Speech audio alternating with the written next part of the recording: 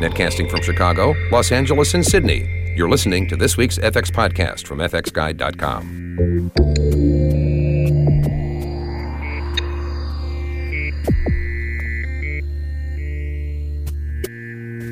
Thanks for joining us for this FX Podcast. The FX Podcast is where we talk one-on-one with top visual effects artists doing cutting-edge work. We like to dig deep into the technical side, advance the craft of visual effects, and pay respect to the hardworking people creating amazing work. In today's podcast, Mike Seymour is going to speak with Ron Frankel from Proof.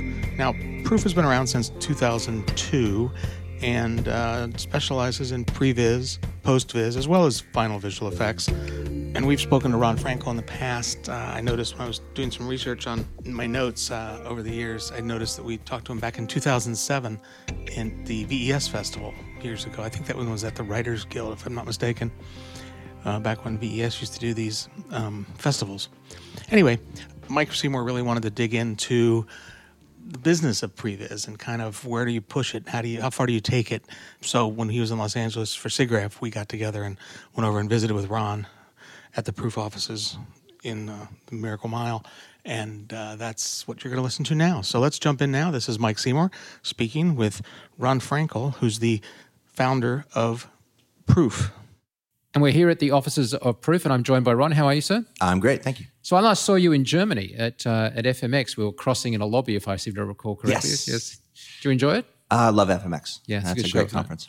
So I wanted to talk to you about Previs, and as I said to you, in Germany, we were crossing the lobby. I was like, I've really been fascinated to sit down with you because there's some really interesting things to discuss. Now that we're in a world where Previs is so accepted and so understood, but I think we sort of need to revisit some of the kind of, I guess, ongoing criteria upon which people are selecting Previs, not least of which is back in the day, Previs was all about pre-visualizing a script.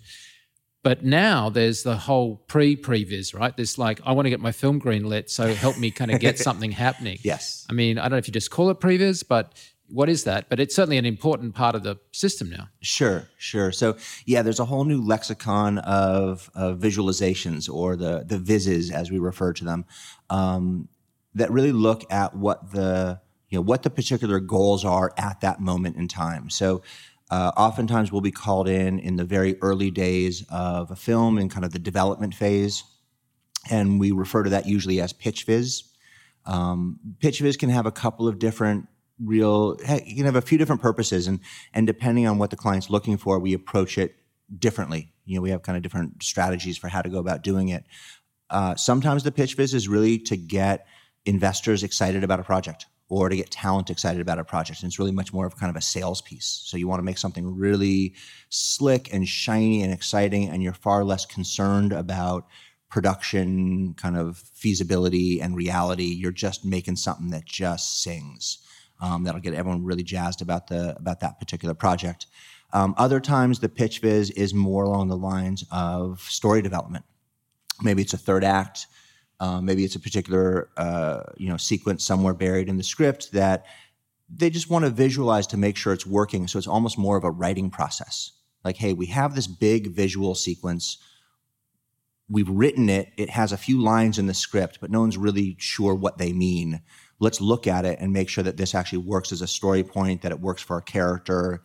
So how the heck do you budget something like that? See, like one of the things I think is really fascinating is we're always saying in production, you need to sort things out in pre, right? And you're like, when you're in post, it's very expensive. On set, it's incredibly expensive. So sort it out in pre, right? Yeah. The trouble is sorting it out in pre means that you still have to budget it. Like someone has to come along and say, I need you to do this thing. And you're like, well, we don't know what it is yet. We haven't even got a Previs to quote it on. That's the whole point of it. Yes. We really look at this as a little bit differently than visual effects. We really look at ourselves as being a design resource for the production. So you're charging by the day? Or? Yeah. Right. Yeah. So it's like a... We're basically a design bureau, a design service, almost like a mini department within the production.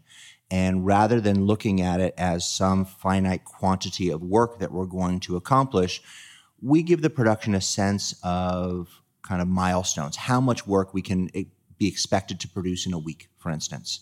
And what we're actually working on becomes a discussion. And if you're the production and you come to me and you say, hey, we really want to look at this sequence in a tunnel, and their missile flies into it and the car explodes, and we're trying to get our heads wrapped around what's going on in there. As with any, I almost look at this with a literary analogy. If you ask me a question, if I can answer it with one sentence, great, we're done. Maybe that took a day or two. If I need to elaborate into a full paragraph, that'll take a little bit longer. If I need to develop it into a full essay, well, that'll take even longer. So the production has a lot of power in this to kind of say when we're done. Yeah, absolutely. But there's an exploratory nature to it, right? Like if someone wants to use a phrase, dick around, dicking around in pre is not a bad thing. Like it's much better to do it then. If someone's unsure about something and they need to find it, finding it then is a really helpful time. Absolutely. Does that then translate to the sort of artist you have? Because it's not a task-driven thing where you go, like I'm going to get my shots done. I'm going to get through them. It's more like, am I going to be able to cope with someone saying, what you've done is terrific, it just isn't what I want, I'm going to throw it all out. We're going to throw it out. Yeah, we're going to chuck it all today. But I did exactly what you said. Yeah, do I not care? Yeah. So it absolutely translates into the kind of artist, and this is one of the, for me, one of the best parts of my job is going out and finding new talent and finding new artists to join our teams, because we're looking for a very particular kind of individual. So, there's all the creative and technical skills that you have to have as an animator, right? You got to know the software, you got to know what to do with the software. But the X factor is more about personality, the kind of human being that they are. And what I always say is that we are all about process. We are not about product. So you have to have the kind of mentality and the kind of personality where you show up to work every day excited and enthusiastic, but not feel that, and it's a tough one, not feel that kind of precious connection to what you did yesterday, because whatever you did yesterday very well might have been thrown out overnight. And you're starting on something. For no reason of the quality of your work. Absolutely. And you have to kind of look at that and kind of look at it in the trash bin and kind of say, oh, okay, well, that was some good work, but what can I do next? So it's a very peculiar attitude, because it's not every artist has that kind of temperament where they can show up and be that excited about the process. Okay, well, this is a related point, but it's not going to sound like it when I start talking. The other thing is, we used to think of Previs as something that was there to help the visual effects industry. Yeah. But it isn't really anymore, because the Previs is solving things for lighting departments, solving things for wardrobe, because like so much stuff can be done in visual effects, and visual effects spreads out into so many other departments. Am I going to do this as a set build? And if I am going to do it as a set build, the Previs is just as relevant to the set build people that are physically making stuff as it is to an effects department. So does that affect the sort of person you hire as well? Because again, you can't be just thinking about this from an effects point of view. You have to be thinking about it from a production point of view. Yeah, absolutely. And they very much are related questions, because that's there are so many kind of individual factors that go into finding the right kind of artist, especially when it gets to the senior level artists, the supervisors, the leads, and the kind of the senior shot creators. They're not animators as much as they are filmmakers. That they are filmmakers who know how to animate is really what we're looking for, because they have to understand not just the mechanics of, okay, great, I've got a character, I've got a camera, I've got to move them around, I've got to create a shot. That's an animator. They have to understand, okay, this camera has mass, it has weight, it has a lot of people that stand around it, there's a lot of equipment that goes to support it, and I have to understand how all of the decisions I'm making might actually affect the various departments on set. Is this decision that I'm making to move the camera over here going to have an impact on the art department and on the sets that they're building? Is it going to affect the grips? Is it going to affect how they set up the stage? So they're really the Previs artist has evolved, and this has been a wonderful thing to watch over the past years. The Previs artist has really evolved into being filmmakers in their own right, and we are starting to see, and this has been fantastic from my point of view, a path of ascension from kind of Previs animator to kind of shot designer to lead to Previs supervisor to director. And there are more and more Previs artists who are then kind of launching their directorial careers, going through Previs, because it's such a natural progression. But it's an interesting one, isn't it? Because, like, for example, it's a filmmaker who's willing to sublimate their own aesthetic style for whatever it is that the filmmaker. I'm careful here because it isn't even just the filmmaker; it's like the cinematographer and stuff as well. I mean, if John Seal is the guy who was that you're targeting at, and that's the look, then it's whatever he likes to frame with, and he likes in terms of whatever the DOP is, their decisions about the way they like to tell stories has to influence Previs, because otherwise you're getting the wrong kind of picture. But you're not going to have that DOP in the room. You're going to have to sort of second guess them a bit, aren't you? Yeah. So the artists, we tiptoe a very fine line, right? I mean, I think everyone on a production always that's part of the fun, I think, of working on film productions is we have to be receptive to ideas. We have to be students. We have to listen to what everyone around us is asking for and figure out how to reflect that back to them. And then the really fun part and the really difficult part is to kind of say, okay, great, that's a really good idea.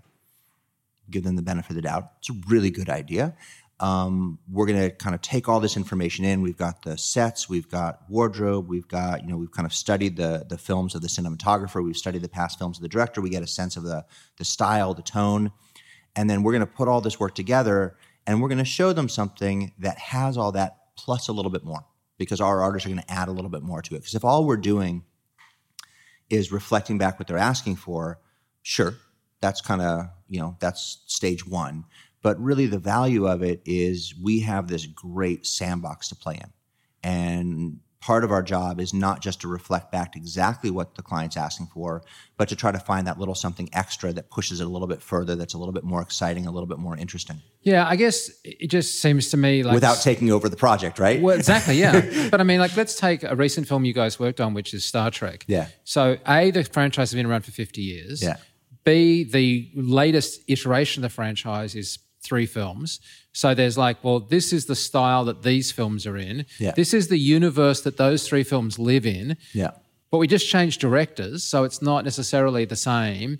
And yet by the same token, as you just said yourself, you want to do something different, because otherwise it wouldn't be a franchise that has gone on this long if it didn't evolve a bit. Yeah. I mean, that is like a heck of a kind of set of baggage. I mean, that's not baggage. That's a truck backing up and giving you the luggage. Yes, exactly. But that's that's why not, it's why not every animator can be a Previs artist. That there is a difference between, and this isn't a knock on anyone's role. I have a tremendous respect for visual effects artists. I have tremendous respect for, feature animators. Previs artists, it's a unique discipline, because you have to be the kind of person who kind of takes in this kind of maelstrom of influences. And oftentimes, I mean, it's more often than not, those influences are contradictory and sometimes irreconcilable. and you're kind of sitting there looking at the thing and kind of saying, okay, how do I navigate through this? And that has to be... And this is what becomes unique about the Previs artist who really excels, is that has to be energizing, right? You have to look at that problem and say, this is a fun one.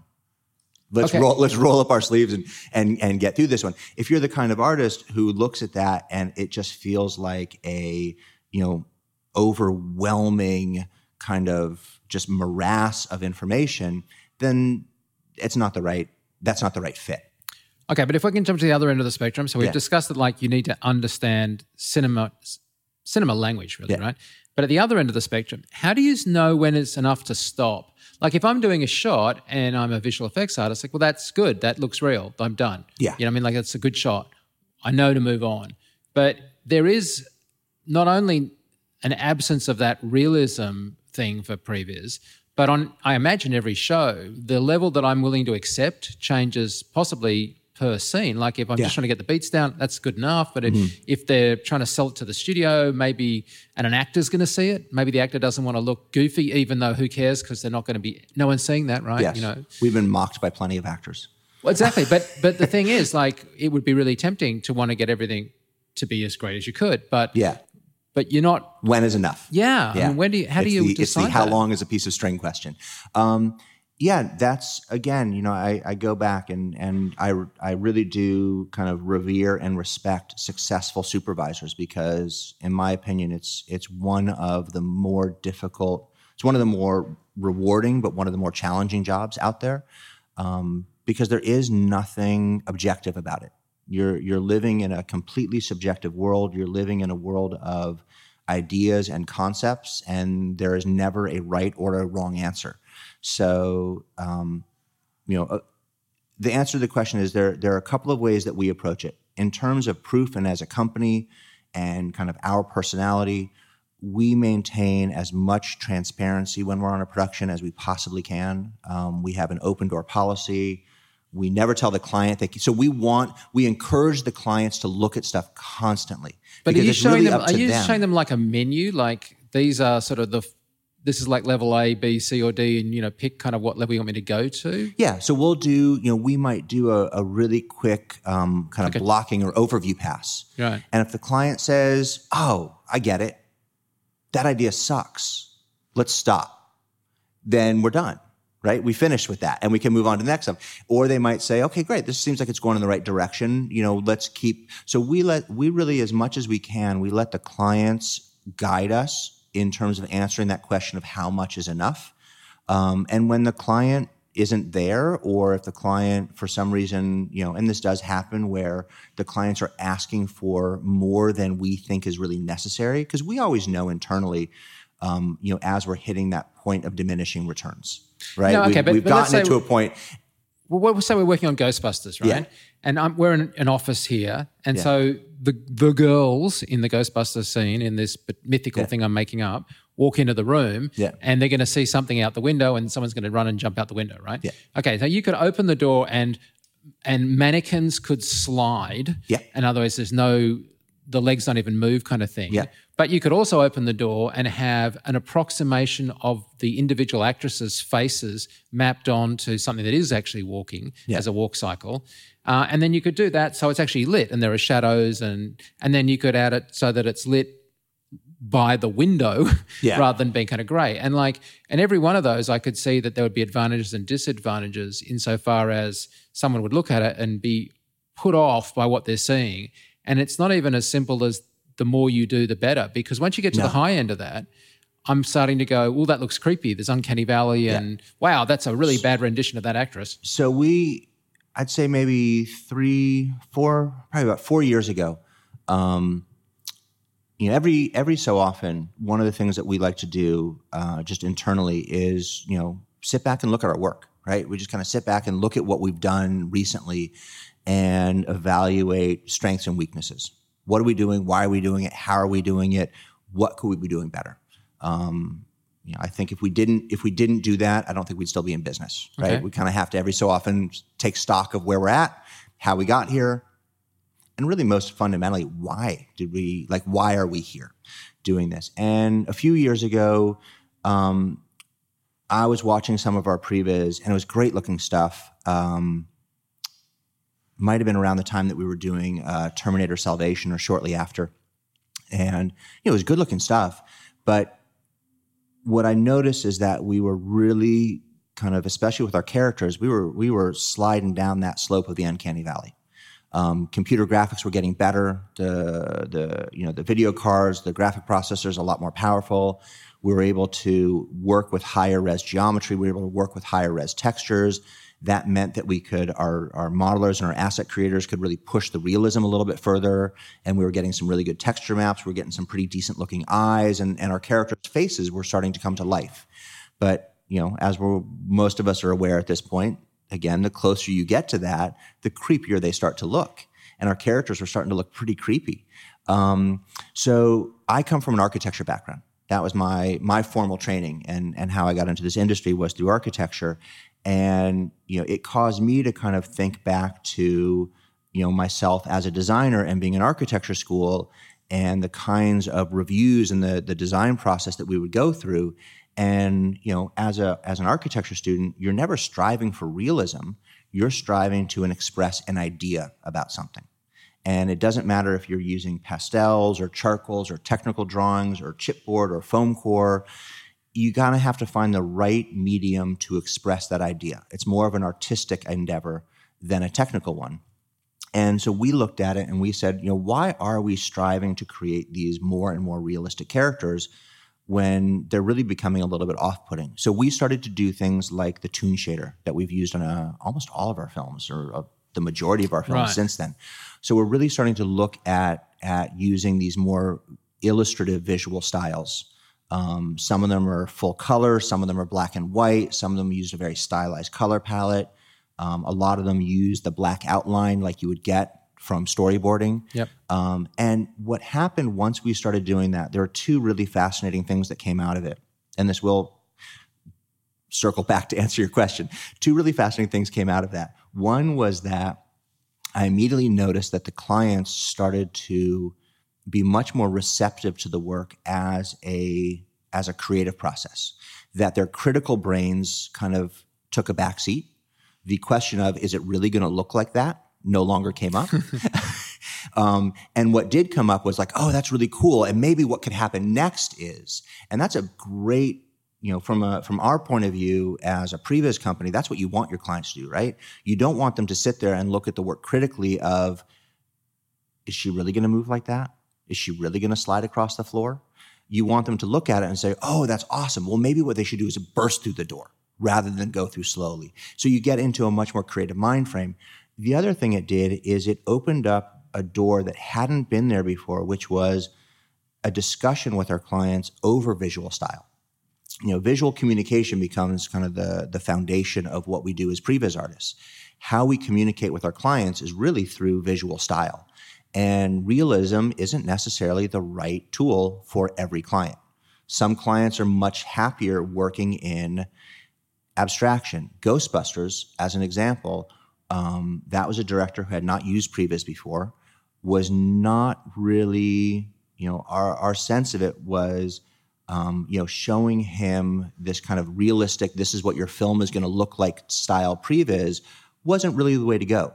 That going with a much more kind of illustrated look, something that really didn't look real per se, but had all the elements of, here are your characters, this is your lens, this is how big everything's going to be, this is how quickly it's going to move, kept it in the world of ideas, and that production was much more comfortable communicating in ideas. And then they would make it real on the set. And that made for a very nice demarcation between what we were doing in Previs versus what was happening in production. So we were working in ideas. The nice thing is, it's Previs. Those ideas translate very simply to being on set because we can give them all the information they need. Yeah, but where does the future of Previs? Because like on Ghostbusters, Paul was also shown a really great Previs that was done by the stunt guy, which was StuntViz, which led to the Times Square sequence. I mean, most post houses would say, I imagine, if push came to shove, oh, we can do the Previs because, we got animators and people and stuff. Like, you guys are specialists, and I'm just being argumentative and asking this. I don't, but, what's stopping you guys just being replaced by being absorbed into, if the stunt guys can do it and they've even got, kind of effects and stuff in there, and that was so successful that it, just changed the script. Like what makes Previs specialist companies sort of future-proof?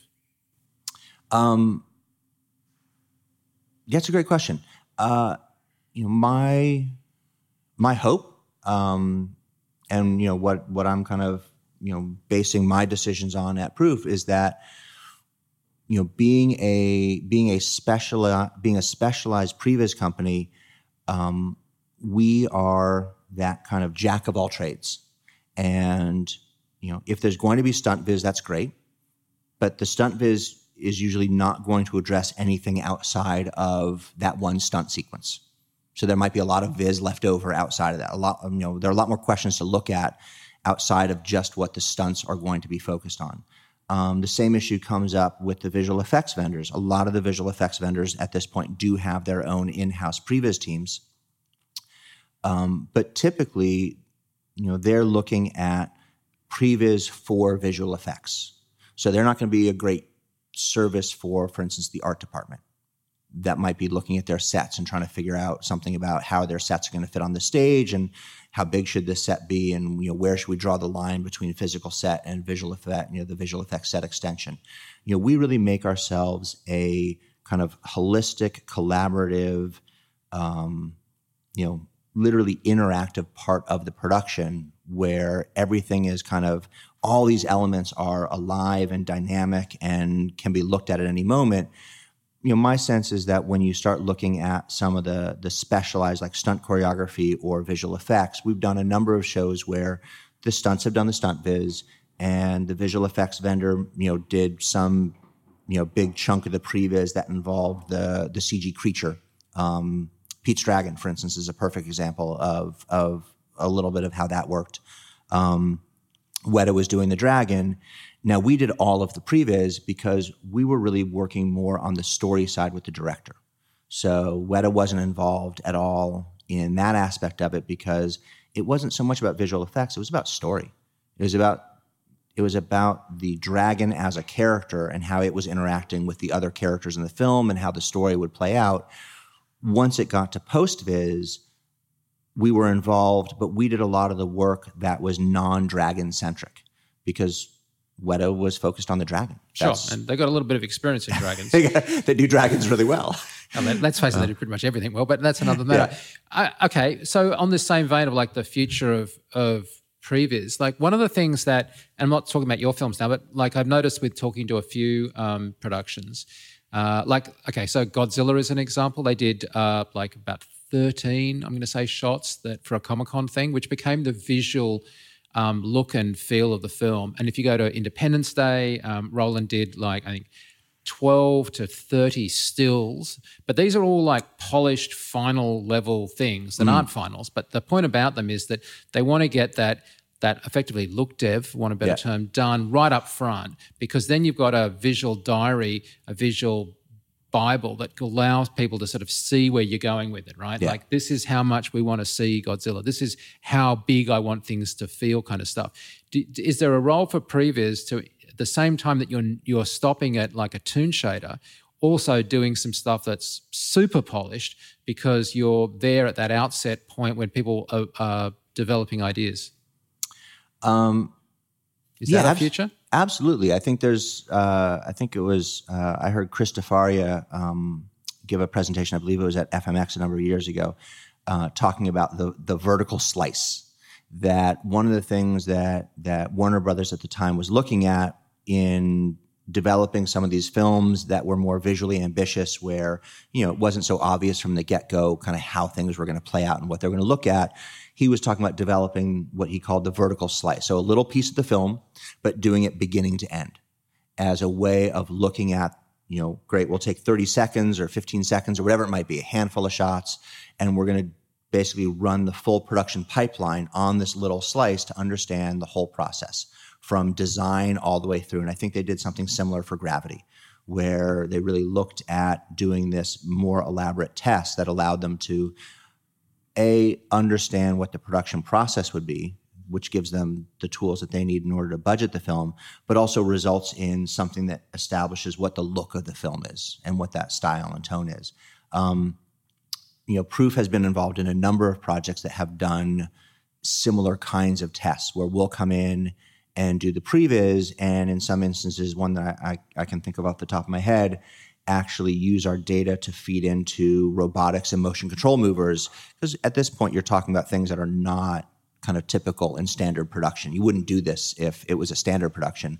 You're really talking about that rare film that is looking at something and saying, how in the world are we going to get this done? Yeah, because every once in a while someone comes up with a film and I think to myself, that's either the dumbest idea I've ever heard or I just don't have enough imagination to know how the hell are they going to pull that off. Yeah.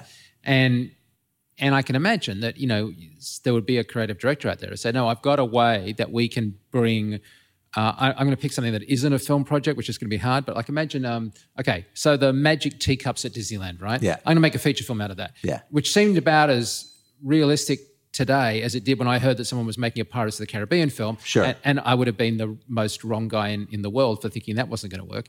So So you're making magic teacups, and you just go, I've got no idea what this is going to look like. Somebody better show me something, because that seems to me to be like, I've got no idea what you're talking about. Yeah.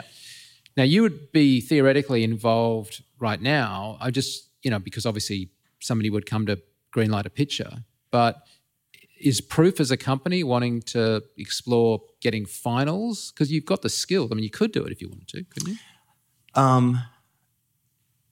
Even if that's only 3 or 4 seconds, just to say that's what a teacup looks like. I think that we do final some work on shows. So we're not, we do some final visual effects. It's usually in, as part of an in-house compositing team, as an extension of our post-viz. In the front end of it, we have done some stuff where we're looking at doing some higher end rendering, a little bit more of the look dev. And, absolutely we would get involved in doing that, for a few shots, for a few keyframes, but not as part of a visual effects solution for a film. So, But you described yourself as a design company, right? Yeah. And if I was a print design company, I would take some stuff to mock up print level. Yeah. And that would be a useful service. It's not certainly an architectural firm could do a really nice rendering for, selling council to get approval to build something. Sure. And yes, we have and we can. What we like to focus on more, if we can, is more design along the lines of story development, shot development. If, for the examples that I can think of off the top of my head, if there is something that is there's going to be some sort of tricky visual effects involved, that work gets so tied up in pipeline, right, that we will often advise our clients to go talk to a visual effects vendor, because let's just use a simple example of, let's just say you had a giant water demon. Well, sure, we could mock up something that would look water demon-ish, and that could probably look pretty damn good, as a still frame or a couple of shots. But that wouldn't really help the production understand how to bid that work out, because that sort of effects-driven work is so tied into a vendor's pipeline that we would more advise them to say, look, why don't you go talk to some vendors, and see if you can get them to do this, because that final work is really going to be a result of what they can actually accomplish. We don't want to set some sort of unrealistic expectation or some sort of unrealistic goal, have the client be like, oh, we want it to look just like that, and have the client say, yeah, but that's only possible if you're literally sculpting it frame by frame. Well, we've discussed a bit about the artist. We've discussed a bit about the future. Can I talk to you about the business side of things? Yeah. So who is it that is typically your client? I imagine it's the studio. But, I mean, do you ever get approached by, like, a director who wants to get something greenlit by the studio? Like, who? Because you could theoretically do a lot of work I would never, ever even know about because the film doesn't get made. I mean, our typical client is the studio. Our first point of contact is quite often the visual effects producer or the visual effects supervisor who's been hired by the studio and who's then putting their team together. Yeah. There are certainly instances when we get called in by the director, and there have even been a number of instances where we've been called in by the production designer. Those tend to be kind of our main points of contact. Ultimately, our client becomes the studio. That's who we're contracted with, because, but we're brought in through. So a studio might have a development deal with a director, and he sets them up, because, I mean, this is not atypical. They set them up in an office with a bunch of staff to develop a project, which, again, we may never see because it may never get beyond that. At that point, you might get looped in to start working up some stuff. I'm talking about that what I think you call pitch viz. Yeah. Right? Yeah. Yeah. But they'd still be the studio that's sort of effectively paying the bill. Is that right? Typically, we had one really funny incident where we did some pitch viz for a director that was contracted by the studio. The studio contacted us and said, "Hey, we have this director. He's making this movie, but we could really use a nice little pitch viz piece to help sell it because we're trying to get it greenlit." And so we, made our deal with the studio and did the work, and it came out great. It was fantastic. And when we finally ended up getting paid, the check arrived, and the check actually came from the director. And I called up the studio to kind of say, hey, this check wasn't from you guys. I just want to make sure it's the right amount. But I just want to make sure it's not what I was expecting. And they said, oh yeah, the director decided that he wanted to own it because if the studio passed on making the film, he might pitch it to another studio, and this way he retained it. And it wasn't the property of the studio. And in that instance, I don't know what conversations went on behind those closed doors, but the studio apparently was totally fine with this idea. So in fact, the director paid for it themselves through their production company so that they retained the rights and they could then use it for future presentations if that studio passed on it. In truth, I don't know whatever happened to that film, so I'm not sure where it is now. How many projects do you reckon you guys work on that I don't ever see? I mean, because very few. Right. So in truth, I mean, we do a lot of commercials. So there's a lot of non-film work that happens here. But in terms of the feature film work, I would say, only one out of every, maybe one out of every 20 films doesn't actually make it into the So theaters. by the time they're doing this kind of work, they're putting down some, sensible money. Yeah. And so you're not doing that if you're not fairly confident. Exactly. And we do get involved in the pre-greenlight phase very often. There's a whole new lexicon of, there's the development phase. We get into the blinking green light phase where it's not really greenlit, but the studio is releasing small chunks of money to do some development to kind of move things forwards. There are many films that never actually get officially greenlit. Yeah, and I think some films are like, I'll green light it if you can get Clooney on board, right? And yeah. So it's got nothing to do with you guys, right? No, nothing to do with that. Yeah. So, but yeah, very often we're involved in, and then there are the occasional films that we're working on that seem like they have the green light, and then for reasons that are always, above my pay grade, just end up shutting down one day. Yeah. Because normally another film in that perceived genre didn't go very well. Exactly. Yeah. And we're like, okay, great. We'll pack up and go home, and that work will never be seen by anybody. Yeah. So, okay. And so that's really interesting in terms of like the business. In terms of the tech of the business, yeah. Are you either business-wise interested in doing stuff in, say, the VR space, which is really hot right now, or are you interested in using that tech at all to Previs films? Is there an overlap there? I mean, I must admit I noticed some VR stuff lying around your office, yes. So that's why I asked. Yes, we're starting quite a little collection of our VR gear. So yeah, the full answer is, again, kind of going back to my roots in architecture and being an architecture student, with, by the way, every intention of becoming a practicing architect until I kind of stumbled into this world and discovered how great it is. And as film going community, we'd like to thank you for doing that because we appreciate your work. Thank you. As part of my own, kind of personal kind of professional development as a Previs artist, I've always maintained some connections to the architecture community.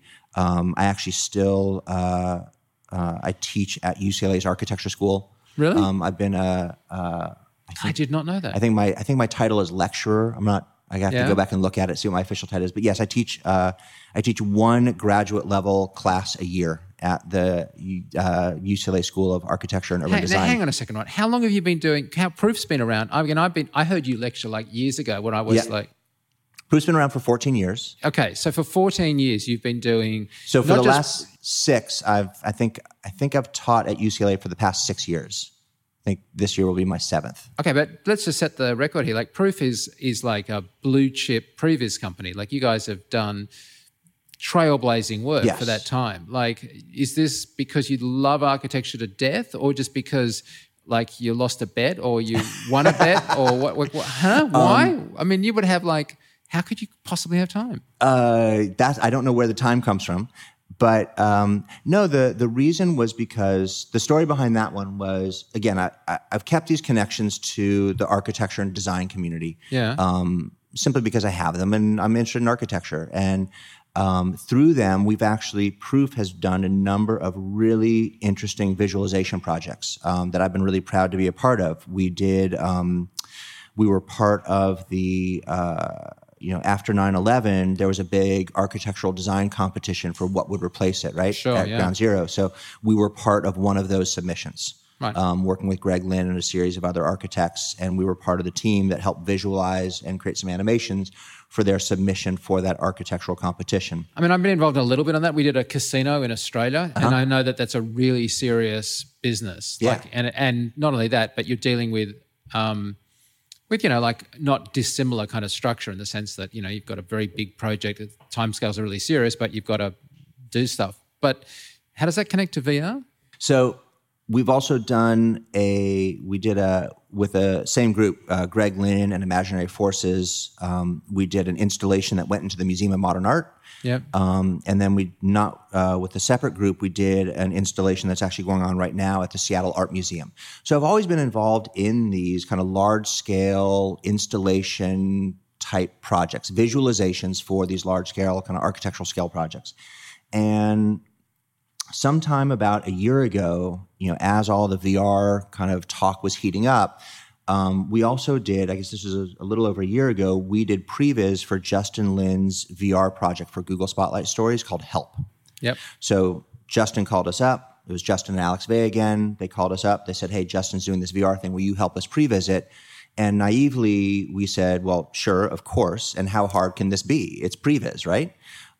We get in there to discover that it's a lot more difficult than it sounds to previs something in 360, and that there are a whole new set of kind of storytelling and design considerations to be made, that it's not just 360. And a whole lot that you lost. It's a whole new world. Yeah, a whole lot of things you lost, right? Yeah, whole new world to be explored in terms of staging and blocking and camera movement and cinematography. What is cinematography in this world? So all of these things kind of culminated for me. And I kind of, again, one of those taking stock moments of, okay, proof, what are we doing? Why are we doing it? How are we doing it? What should we be doing? I looked at it and I said to myself, something? These are all related. The Museum of Modern Art installation, the Seattle Art Museum, the Ground Zero competition, all of these architectural installations would have been so much better as immersive visualizations because they're experiences. They're not movies, they're not shows, they're experiences. We're trying to give our clients a sense of what is this event and give them that kind of first-person POV. If we could have thrown a headset on them and said, this is what it's going to look like, they would have understood so much better and gotten such a better understanding of what this project could be. So very similar to VR. So last January, January of 2016, I started Prime, Proof Immersive Entertainment, which is our immersive visualization and design division. So focus specifically on that world. Essentially, Proof handles all of the filmed entertainment, movies, commercials, whatever it might be. Prime handles everything that doesn't fit onto a screen, essentially. Okay. So we're doing ride films. We're bidding on some VR projects. We're bidding on visualization for some museum installations, things that are more along the lines of experience design, immersive experiences. They might not be VR specific, but they're the kinds of projects that would really benefit from being able to be visualized in 360. So we're going to look at these as saying, great, this is going to be, it's using VR for Previs. So that brings me to my last point, which is, in the world of Previs, because it's important to telling the story, and now in these separate projects that you're running yourself, where does audio fit in? I mean, in visual effects, we don't worry about audio because, we get the turnovers and we know there's going to be audio and there's really talented guys doing it. But at the early stages on Previs and these separate projects, does Proof have an audio division or a group? Or? No, we don't have an audio division. When we're doing our Previs, so again, Our Previs supervisors are, they are rock stars because that one individual, that one, gifted supervisor, understands story, knows how to communicate with the director, knows how to manage a team, knows how to animate, knows how to create beautiful shots, also knows how to cut them together and edit. Like I said, these are filmmakers, right? They're not animators. So the supervisors, when they're editing, often, will drop in some basic sound effects. Just as sound cues, audio cues for particular moments. They're not going too in-depth with it, but they'll lay down a music track. They might add some sound effects just to help kind of punch up the action a little bit. Frequently, we're handing our work on film production, we're handing our work over to the editorial department. A lot of these productions are now hiring Previs editors. So they'll bring in like an assistant editor specifically to work with us in Previs. Okay. Because many directors are much more comfortable sitting in an edit bay, watching the movie play out and giving notes than they are standing in a room full of animators giving specific notes on shots. But at the point that you're talking about a narrative flow as opposed to a shot, right? Yeah. Like obviously in a single shot, you're trying to work out, is it physically possible for the dolly to move in the room to pull off what you want? Okay, that's fine. But once you get into this narrative, the storytelling, audio must be incredibly important. Without it, it must fall flat. So it must be something that you...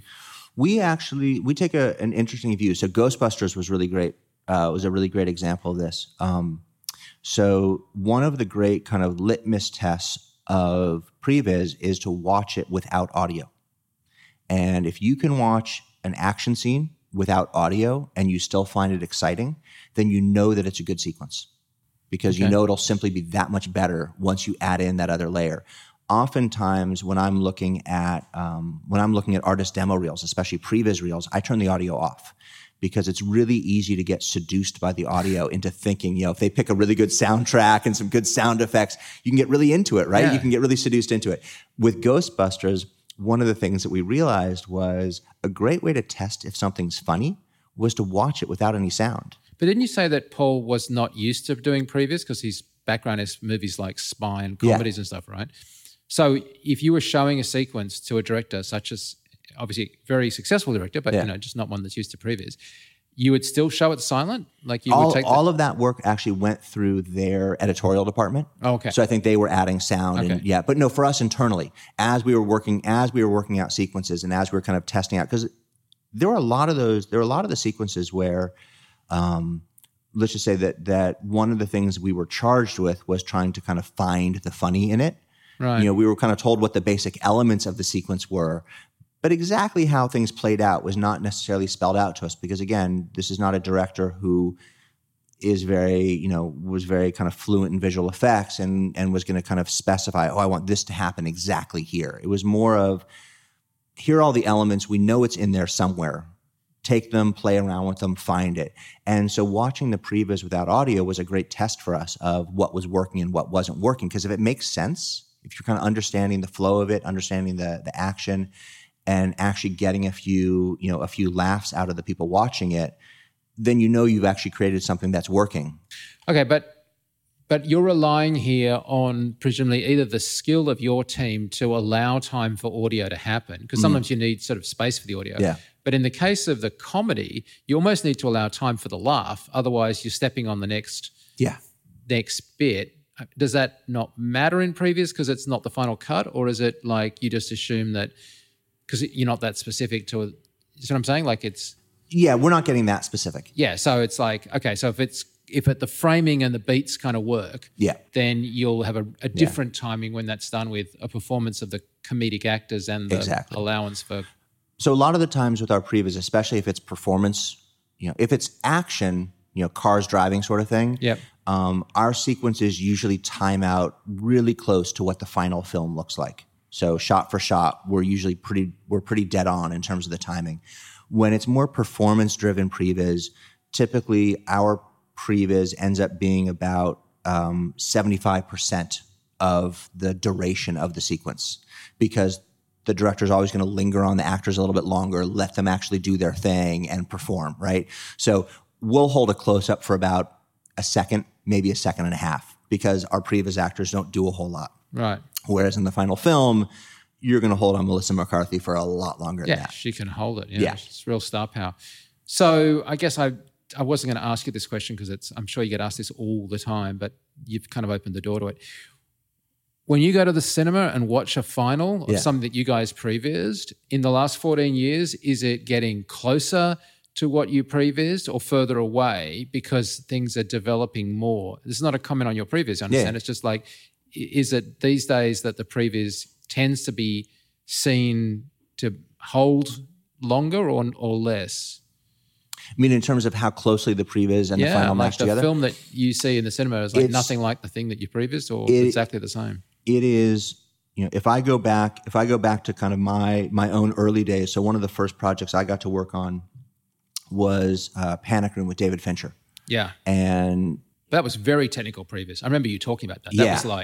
That was like lensing and heights, and it was. And that film, huge chunks of it match one for one with the Previs. And there are shots in her outside the Panic Room that I remember you talking about that were like, you played them to me like, oh, I was in the audience, you didn't know who I was, but you were playing them side by side, and they were like, oh my God. That's just dead matches, right? Yeah. And that's still the case. We have certain films where they, the two, the Previs and the final really correlate together really well.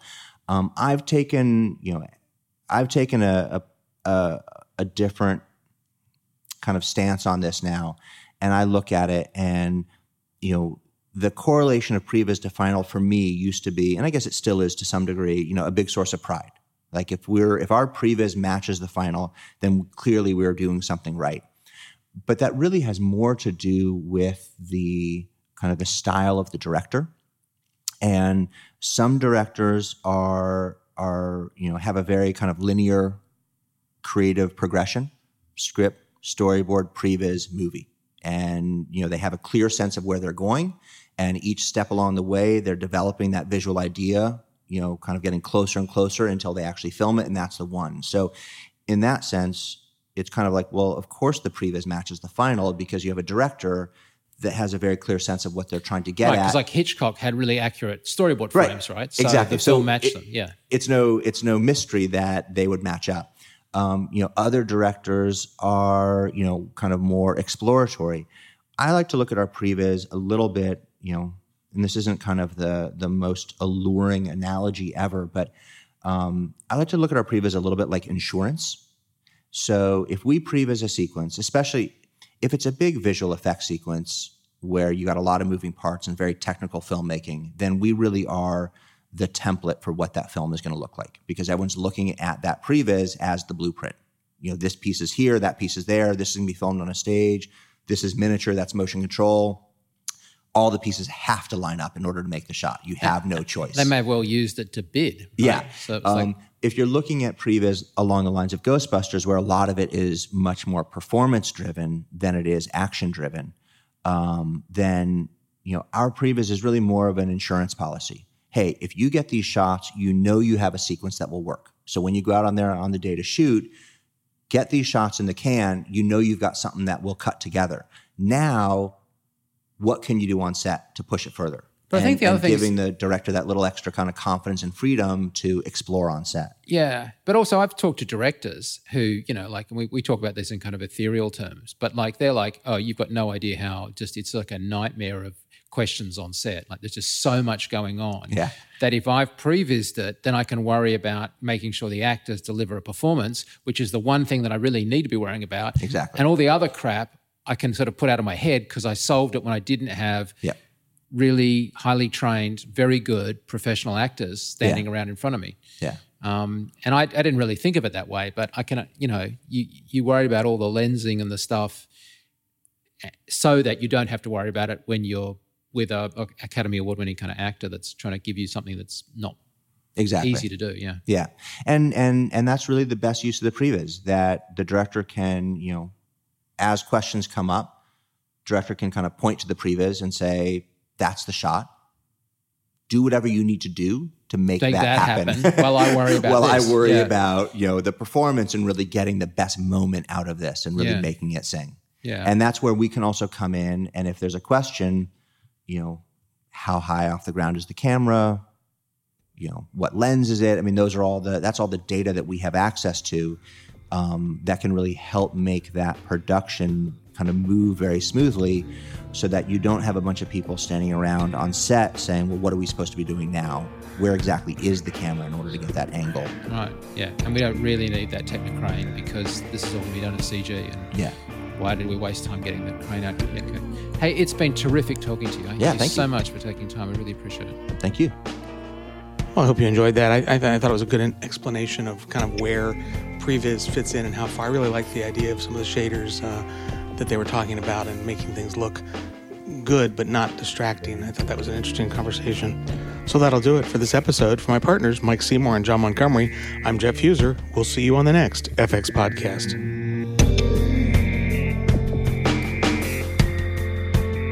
Please let us know if you have any suggestions for stories or future podcasts. You can reach us by clicking the Contact Us link at the top of the homepage. This podcast is copyright FX Guide, LLC. Broadcast or redistribution is prohibited without the expressed written consent of FX Guide.